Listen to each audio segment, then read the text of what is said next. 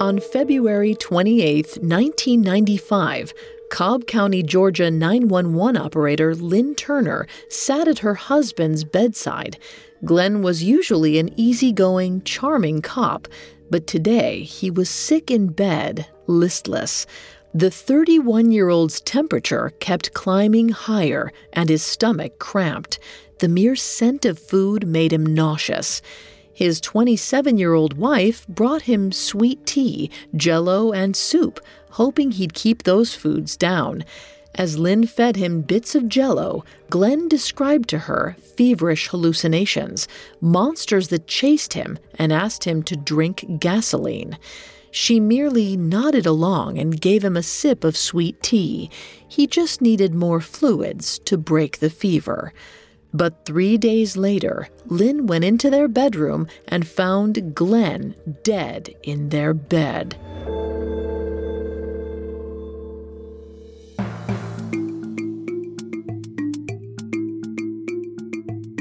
Welcome to Black Widow Watch. Like the deadly spider they're named for, many female criminals have used the promise of love to trap and kill their victims. These men believed they'd found the person they would spend their lives with. Instead, they had wandered right into the web of a deadly predator.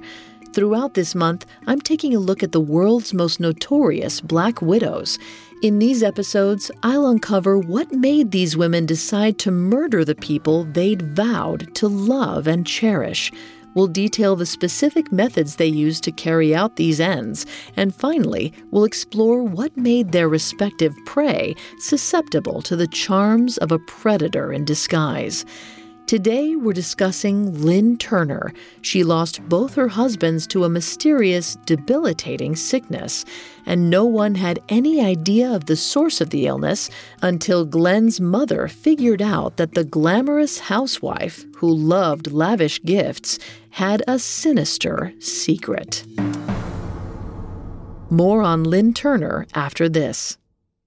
Now, back to our Black Widow.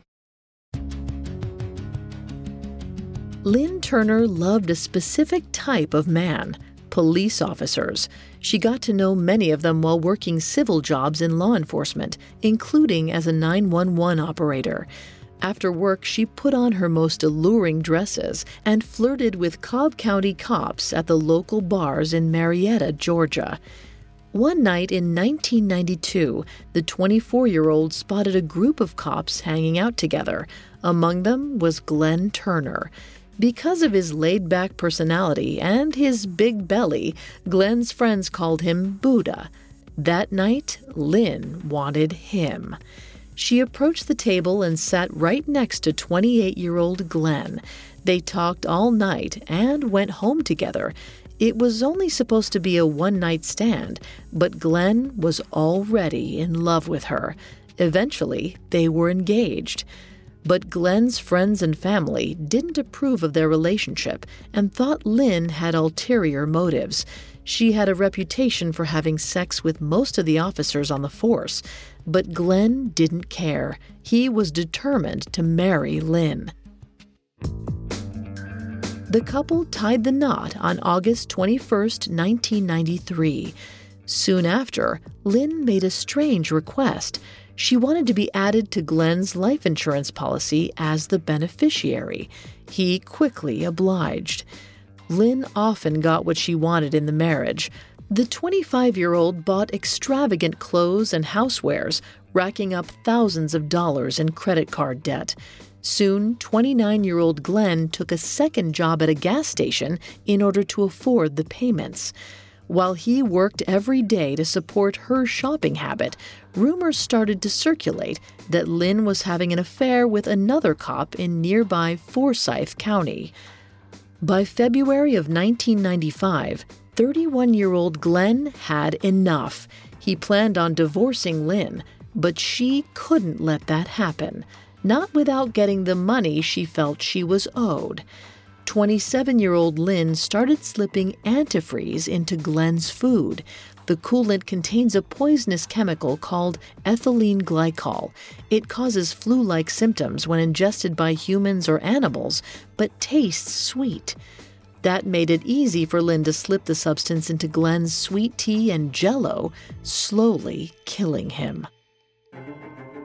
4 days after Glenn's funeral, Lynn moved to Cumming, Georgia, to be with the Forsyth cop she'd been having an affair with, Randy Thompson. Apparently, Randy didn't know that Lynn had ever been married. After the two moved in together, Lynn used Glenn's life insurance payout to buy them a house. Randy asked Lynn to marry him, but she refused. Remarrying would make her ineligible to receive Glenn's pension, so Randy and Lynn lived together, unmarried, eventually having 2 children. As for his life insurance, Lynn convinced Randy to make her his beneficiary and even persuaded him to increase the policy amount from $100,000 to $200,000. By 1997, 2 years into their arrangement, the happy couple turned violent toward each other. Lynn claimed Randy hit her in the mouth.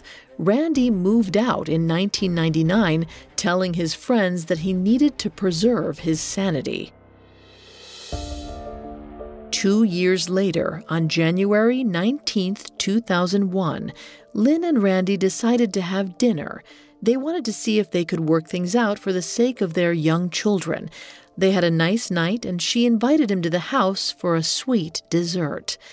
The next day, he started displaying flu-like symptoms, and, like she did with Glenn, Lynn brought Randy sweet tea, soup, and Jell-O to soothe his cold.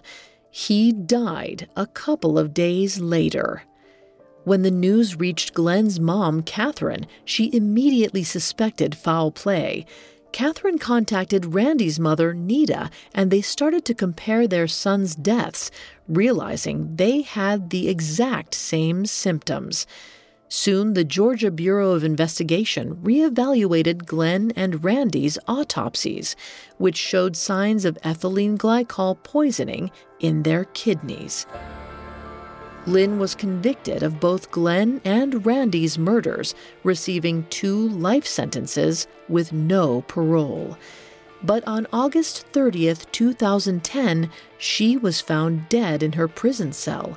Lynn poisoned her final victim, herself.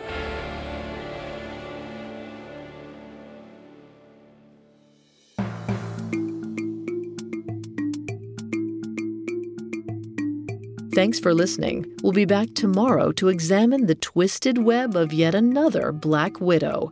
For more villainous women, you can catch episodes of Female Criminals for free on Spotify or wherever you listen to podcasts.